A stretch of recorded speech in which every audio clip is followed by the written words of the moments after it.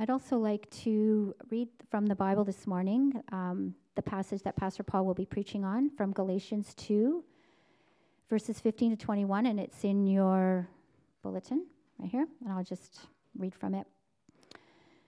We who are Jews by birth and not sinful Gentiles know that a person is not justified by the works of the law, but by faith in Jesus Christ.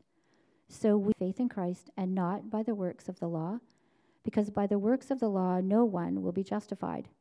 But if, in seeking to be justified in Christ, we Jews find ourselves also among the sinners, doesn't that mean that Christ promotes sin? Absolutely not. If I rebuild what I destroyed, then I really would be a lawbreaker. For through the law I died to the law, so that I might live for God. I have been crucified with Christ, and I no longer live, but Christ lives in me. The life I now live in the body, I live by faith in the Son of God, who loved me and gave himself for me. I do not set aside the grace of God, for if righteousness could be gained through the law, Christ died for nothing. This is the word of the Lord.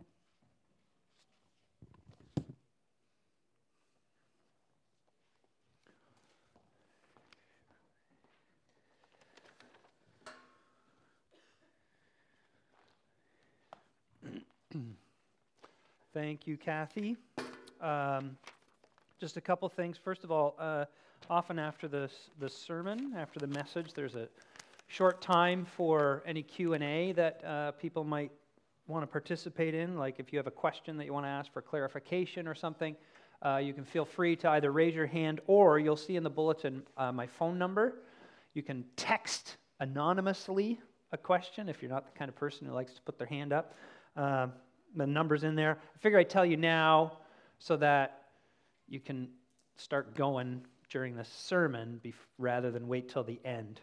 The other thing I just want to make note of is if I seem a little emotional at times this morning when I'm preaching, it does have to do with Blue and Callie and the fact that they're going home soon, which in many ways is a great story, but that's hard for us and for our family. And I was fine, like when I got up this morning, but then I'm less fine now. So just lay off, okay? Okay, so here we go. We're in the middle of a series on Galatians, and we're sort of walking our way through Paul's letter to the Galatians, which, as I say each week, is a group of churches in a certain part of Asia Minor, what's basically known today as Turkey. These are churches that the Apostle Paul planted and founded, brought the gospel not of Jewish ethnic background, but of Gentile ethnic background, Greek ethnic, Roman ethnic background. And there was a controversy that had been stirred up by some people who had come from Jerusalem who were saying that the Apostle Paul's message, that you are saved entirely by faith, by the grace of God through faith in the life, death, and resurrection of Jesus Christ, his Son, that message was actually incomplete, and that there was more to the good news than what the Apostle Paul was saying.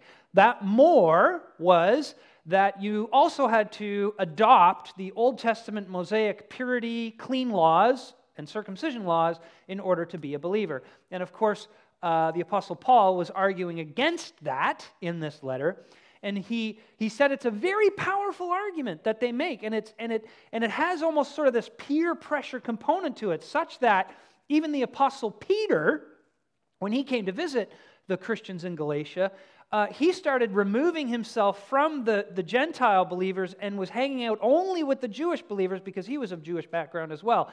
And Paul said that is hypocrisy.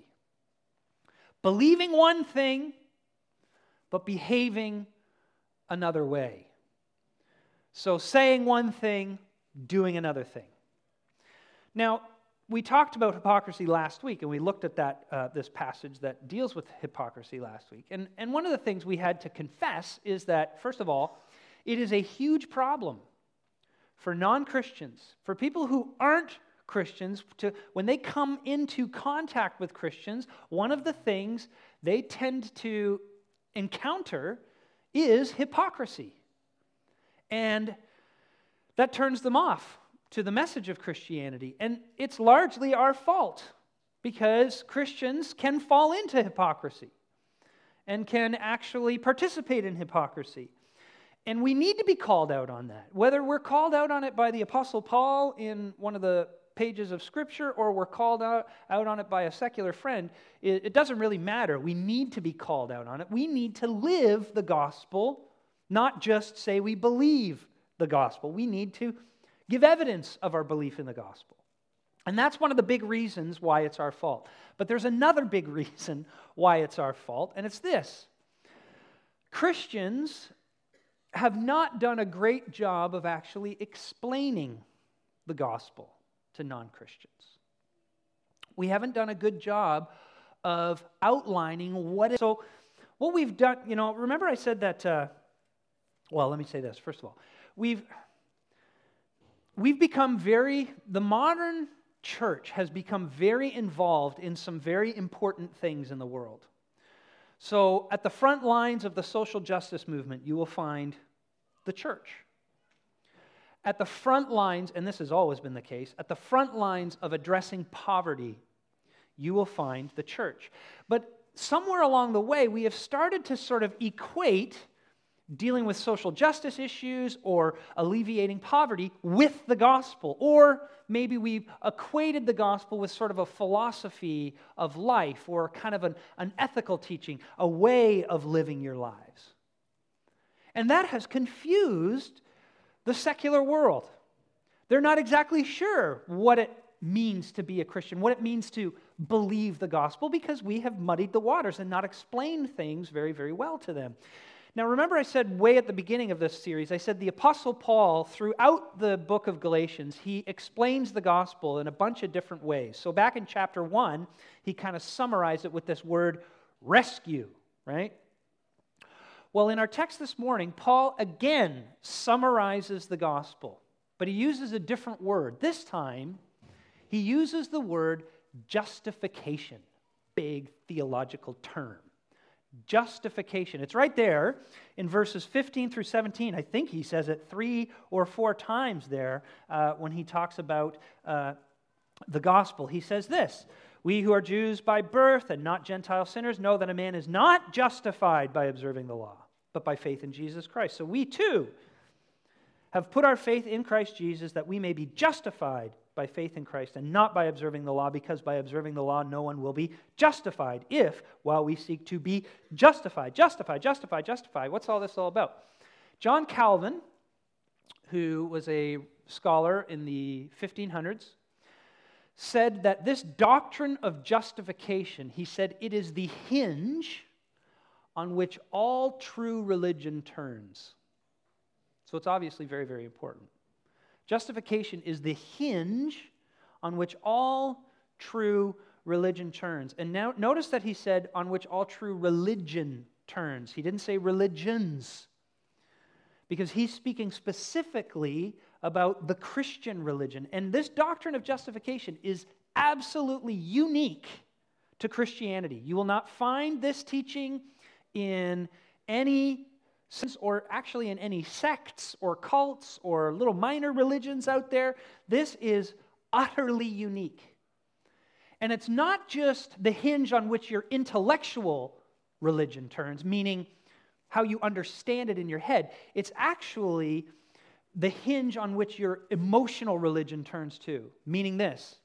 If you are struggling with your relationship to God right now, if you're in a situation where you're mad at God, let's say, maybe He hasn't given you what you want, or He hasn't done what you expected in your life and you're kind of ticked, or if you are feeling really distant from God, you don't feel much, you're not experiencing His presence in your life or something like that, or maybe you're just questioning whether He's there at all. You're not remembering your justification. You're not remembering that you're justified, and you're not thinking through the implications of what in the world that means. And so it's not just the hinge of your, what I'm saying is justification is not just the hinge on which all true religion turns. It's the hinge, if you're a Christian here this morning, it's the hinge on which your religion turns. Whether you know it or not, it's the thing. And so what we're going to do this morning is we're going to understand it, I hope.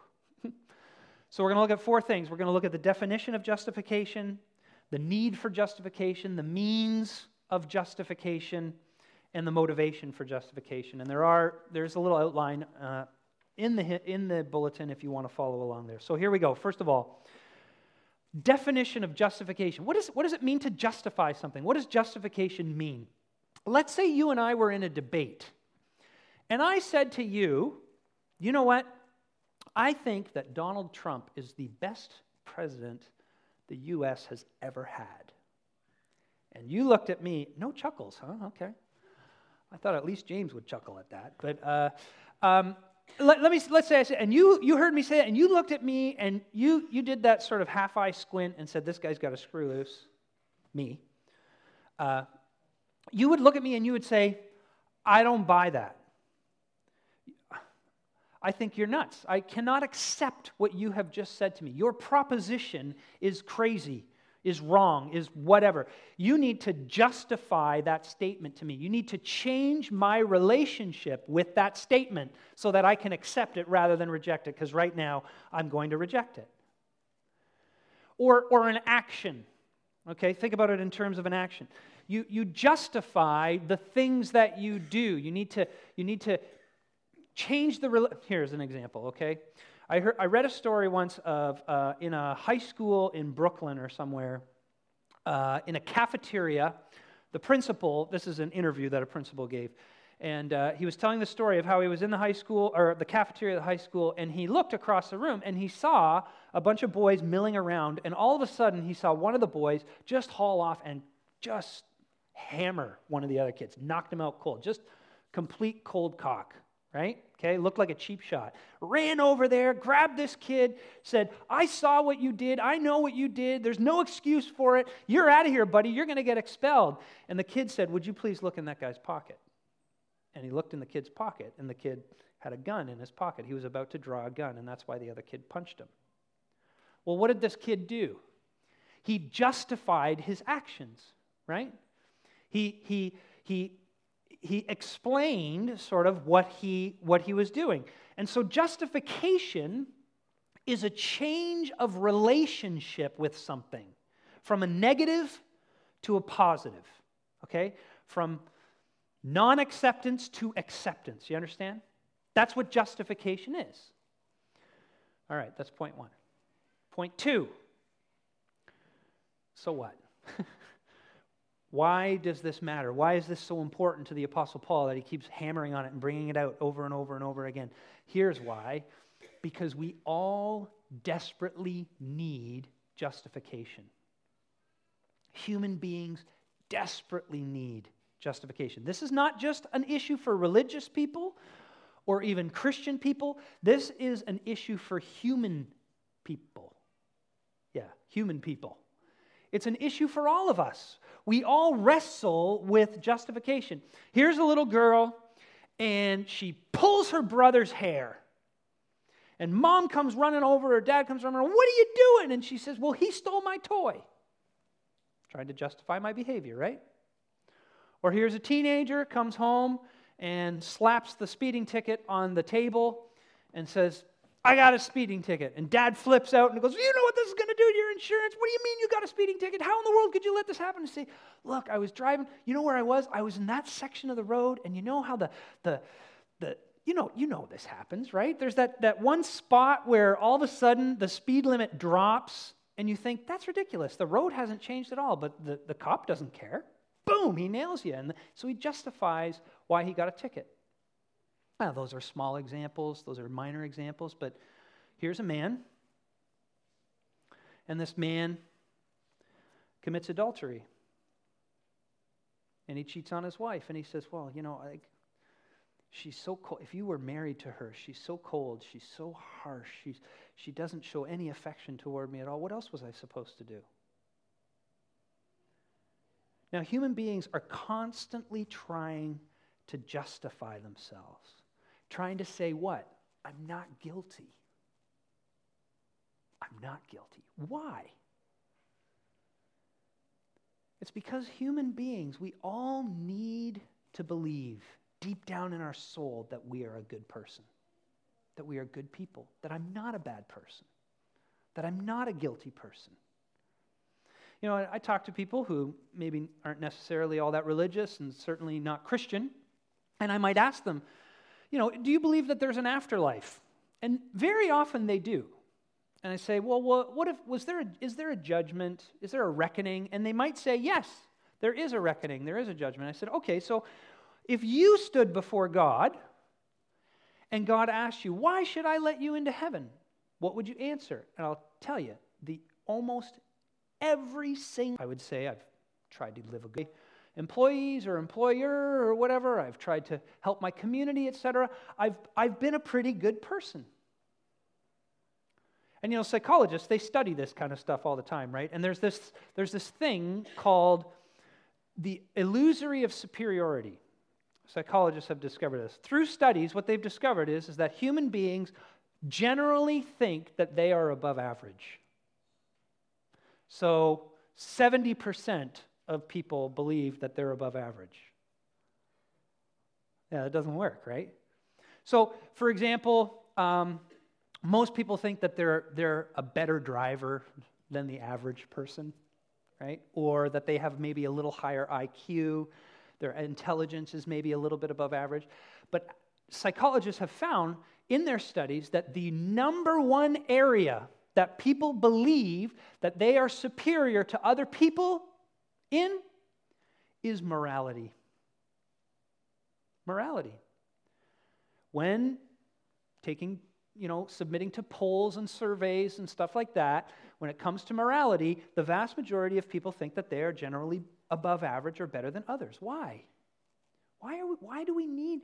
We cannot, friends, we cannot live with the thought that we are bad people, that we are guilty, that we are condemned. And we cannot escape this sense that we are.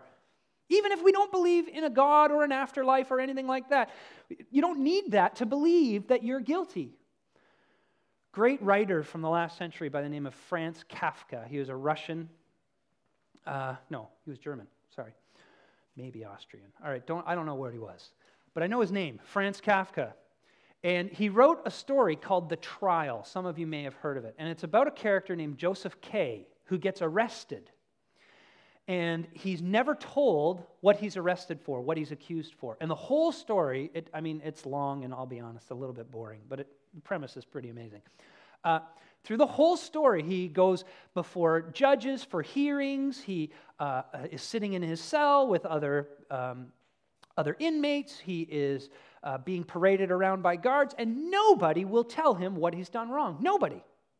And of course, so finally, he starts kind of going a little crazy over this, and he starts going over his life. Well, I did that? I did that. Is that what I'm here for? Am I accused because I did that? I'm accused?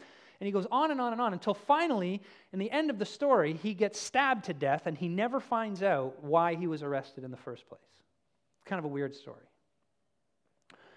In one of his journals, Franz Kafka actually explains the story of the trial. And basically what he says is this: we in the modern world, we have gotten rid of God, and we've gotten rid of the concept of sin, but we haven't gotten rid of guilt. We can't get rid of this sense of guilt. We can't escape this sense that we are culpable, that we are responsible, and therefore we are condemnable. And so what do? Is we look for ways to justify ourselves, ways to convince ourselves that we are a good person. And the way we mostly do it is through what you could call the kind of inside-out approach. We look inside ourselves, and we look at our record, and we look at our accomplishments, and we look at our achievements, and we present that as evidence of our goodness. Remember I said just a minute ago, you have someone who comes before God and God says, why should I let you into my heaven? And they said, well, I tried to be good. I tried to keep the law, or I tried to keep the rules, or I tried to take care of people, whatever. In our passage, Paul is dealing with people who are justifying themselves by keeping this Old Testament law. That to many of us just seems strange as you read it and kind of weird, but that was their means of trying to convince themselves that they were acceptable to God. It doesn't matter what your law is. Maybe your law is, I have an elderly neighbor, and I always shovel her driveway when it snows, and I always mow her lawn in the summertime, and I always weed her garden and take good care of her. Or maybe your law is, I am not a judgmental person. I live and let live.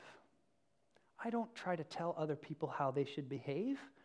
I am open-minded. Are done in order to convince ourselves that we are still a good person. The problem is, it's just never, ever, ever enough.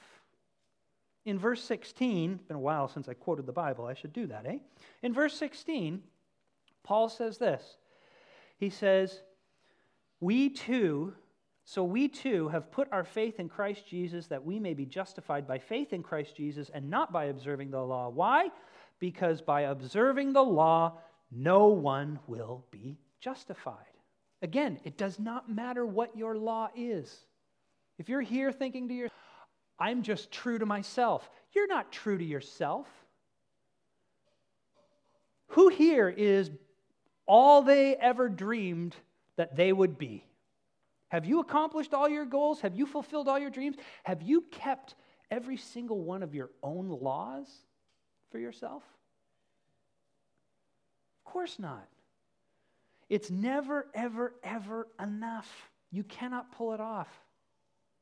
The simplest way, I've used it before, imagine if somebody came up to you and said to you on a street, a total stranger said to you in all seriousness, looking deep in your eyes, they said to you, I know what you did, and I'm going to tell everybody.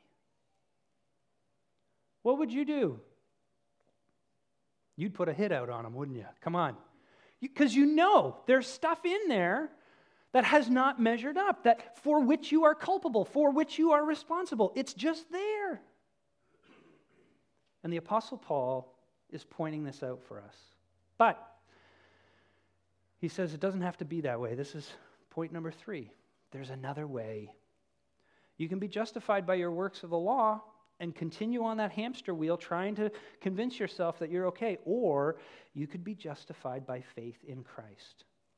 And this is where you see this utter uniqueness of this gospel approach to life. There is nothing like it. Remember, justification is a change in status. It's a change in relationship. It's a change in how you're regarded. So when you put your trust in Jesus Christ, when you have faith in Him, that He lived the life you should have lived and died the death you should have died, that means that you become justified. There's a change of status. Understand something. It's not a change that happens inside you. It's a change of status. It's a change of relationship. It's a change in how God sees you. It's not like when you become a Christian and you put your trust in Jesus Christ. Oh, I used to lie, now I never lie.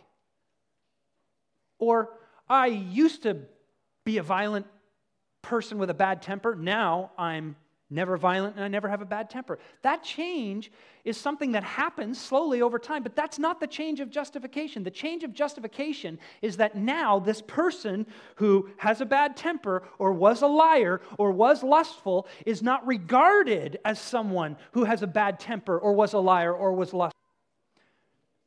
Here's why. It's because you're putting your faith in someone who did live the life that you should have lived. You can't nail Jesus for anything. He was totally perfect. He was perfectly obedient to His Father. He was perfectly loving. He could say stuff like, love your enemies and pray for those who persecute you. And you and I say, oh man, that's really hard to do. And Jesus, while he's hanging on the cross and people are killing him, he still says, Father, forgive them. They don't know what they're doing. He fulfilled the law perfectly. We should be good. We know that. And yet Jesus was good on our behalf. When you're justified, it means that when God looks at you, he doesn't see all the stuff you did, and he doesn't see all the sinful tendencies you have.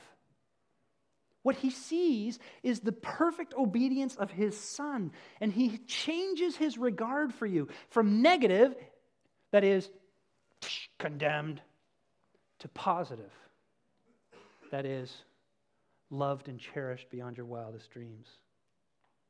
Let me illustrate this with a great scene from a TV show I hardly ever see.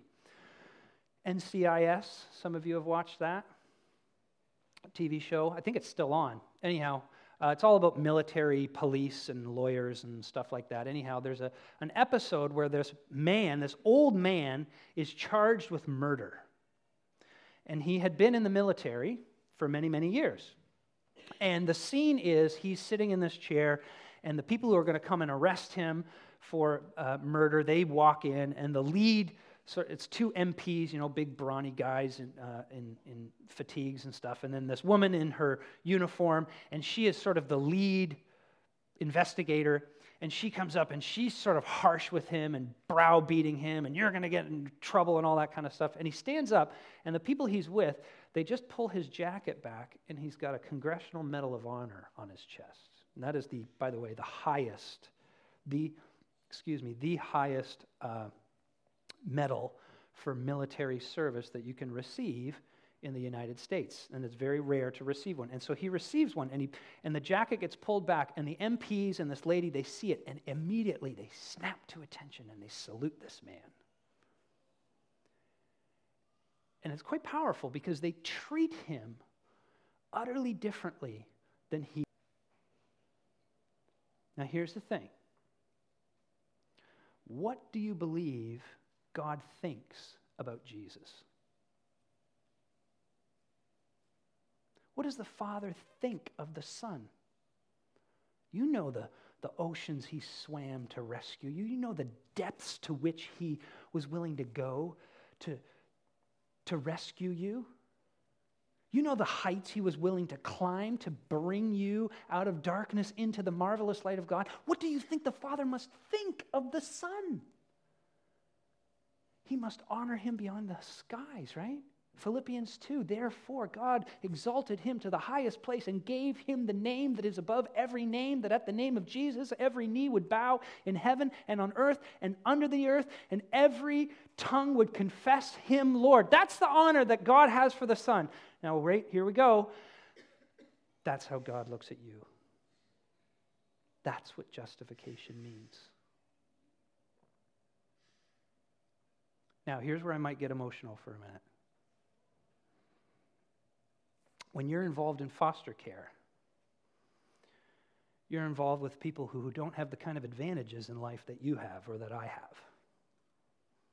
And some of it is self-inflicted, and some of it is a crappy system.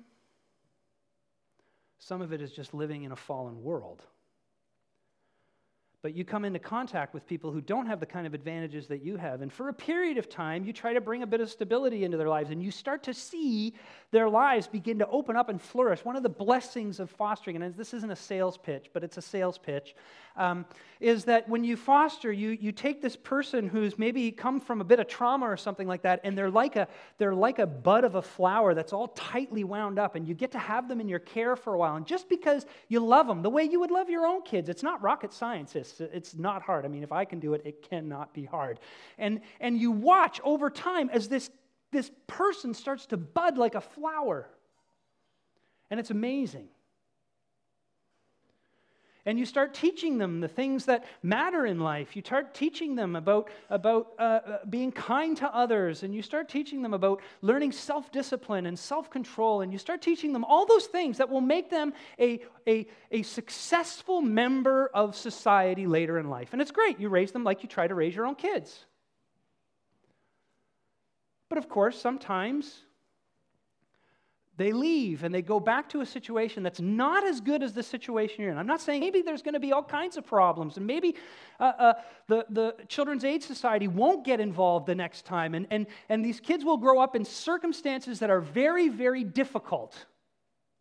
And sometimes those circumstances strongly contribute to a life of rebellion and a life of bad choices and a life of difficulty and a life that if you knew that person, you would look at them and you would just shake your head and say, oh man, all the terrible things you've done, all the terrible things you've done now.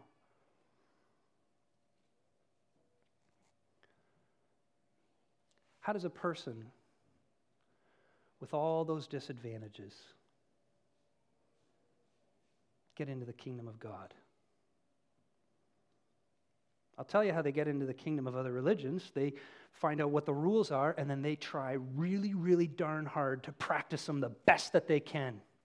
But what if they're developmentally delayed? What if their parents did drugs or drank a lot while they were in utero, and so their brains don't work the way they're supposed to, so to speak? What do you do then? Here's the gospel. All you got to do is believe. That's it. Anybody can do that. Anybody can do that. See, justification means it's not the smart who are in and the dumb are out, or the capable are in and the incapable are out, or the successful are in and the failures are out. Justification means that the proud are out, but the humble, every single one of them, from every class, every race, every culture, is in. That's what makes justification so incredibly beautiful. Last thing, quickly. The motivation of justification. Remember, we were talking about needing to believe we're good. We can't live without that kind of assurance that we're good. And so what do? We do things to make us feel like we're good. And that probably rings like there's dissonance in your ears. There's different motives. But let's face it, it's very, very difficult to escape that. You watch the news when volunteerism goes up. What do they tell you? They tell you the incredible benefits to helping others. You feel better, your health is better, you've got a spring in your step, you enjoy the holiday season that much more. Even evolutionary biologists will tell you that altruism, what we call altruism, which is doing good for others, is ultimately selfish. We do it as a clan or as a group or whatever because it protects all of us better. So I might help one person in need individually, and that may look like it's a selfless act, but really they're part of the tribe that I'm a part of, Canadian citizen or something like that, and it's for the betterment of the tribe. That's what evolutionary biologists will tell you. So you can't escape this, sort of. But here, in the gospel, you have a completely different motivation for doing good. You don't need to do good to make yourself feel good because you already know that you are loved, whether you're good or not. You know that you are loved beyond your wildest dreams. And so you do good, not to get something, but to give something. Here's a very rich aunt. And she's old and she's going to die soon. And she's got lots of nieces and nephews. And the nieces and nephews, they do so much good for their aunt. They fetch the paper, they mow the lawn, they, shovel snow. They do all this kind of good stuff for their aunt. Why are they doing this good stuff for this very, very rich aunt who's going to die pretty soon? How do you know what the motivation is? There's only one way, right? You go to the one kid and you say, listen to him. She goes to, so that's what she does. The aunt, she goes to one of the children and she says, listen, you get everything. It's all in the will. It's been sent off to the lawyers. It's been signed and notarized. It simply cannot be changed. You inherit it all. And then you stand back and you see, does she still water the plants? Does she still fetch the paper?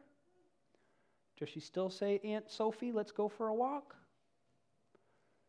Because now, what's the motivation? It's not to get anything from the aunt. You already got it. See, we're motivated by love. In the gospel, you're motivated by love. You don't do good because you're going to get further with God or further with anybody else. You do good simply out of a loving response to Him. That's what love does. His love for us first, in justifying us, motivates us to love others second.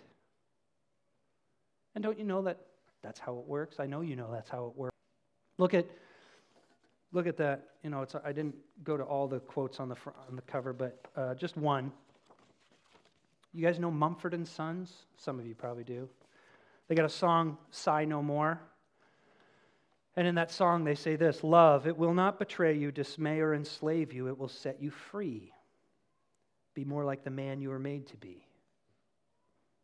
That's what the love of justification, of being justified by faith in Jesus Christ does. It sets you free. Free from what?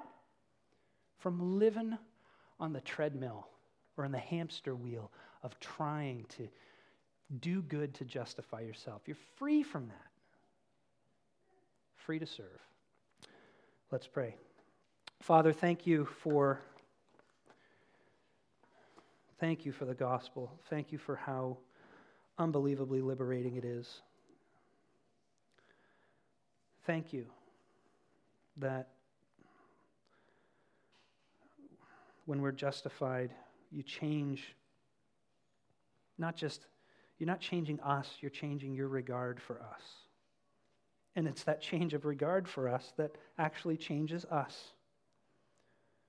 How strange and wonderful that is. Teach us to believe it, we ask in Jesus' name. Amen.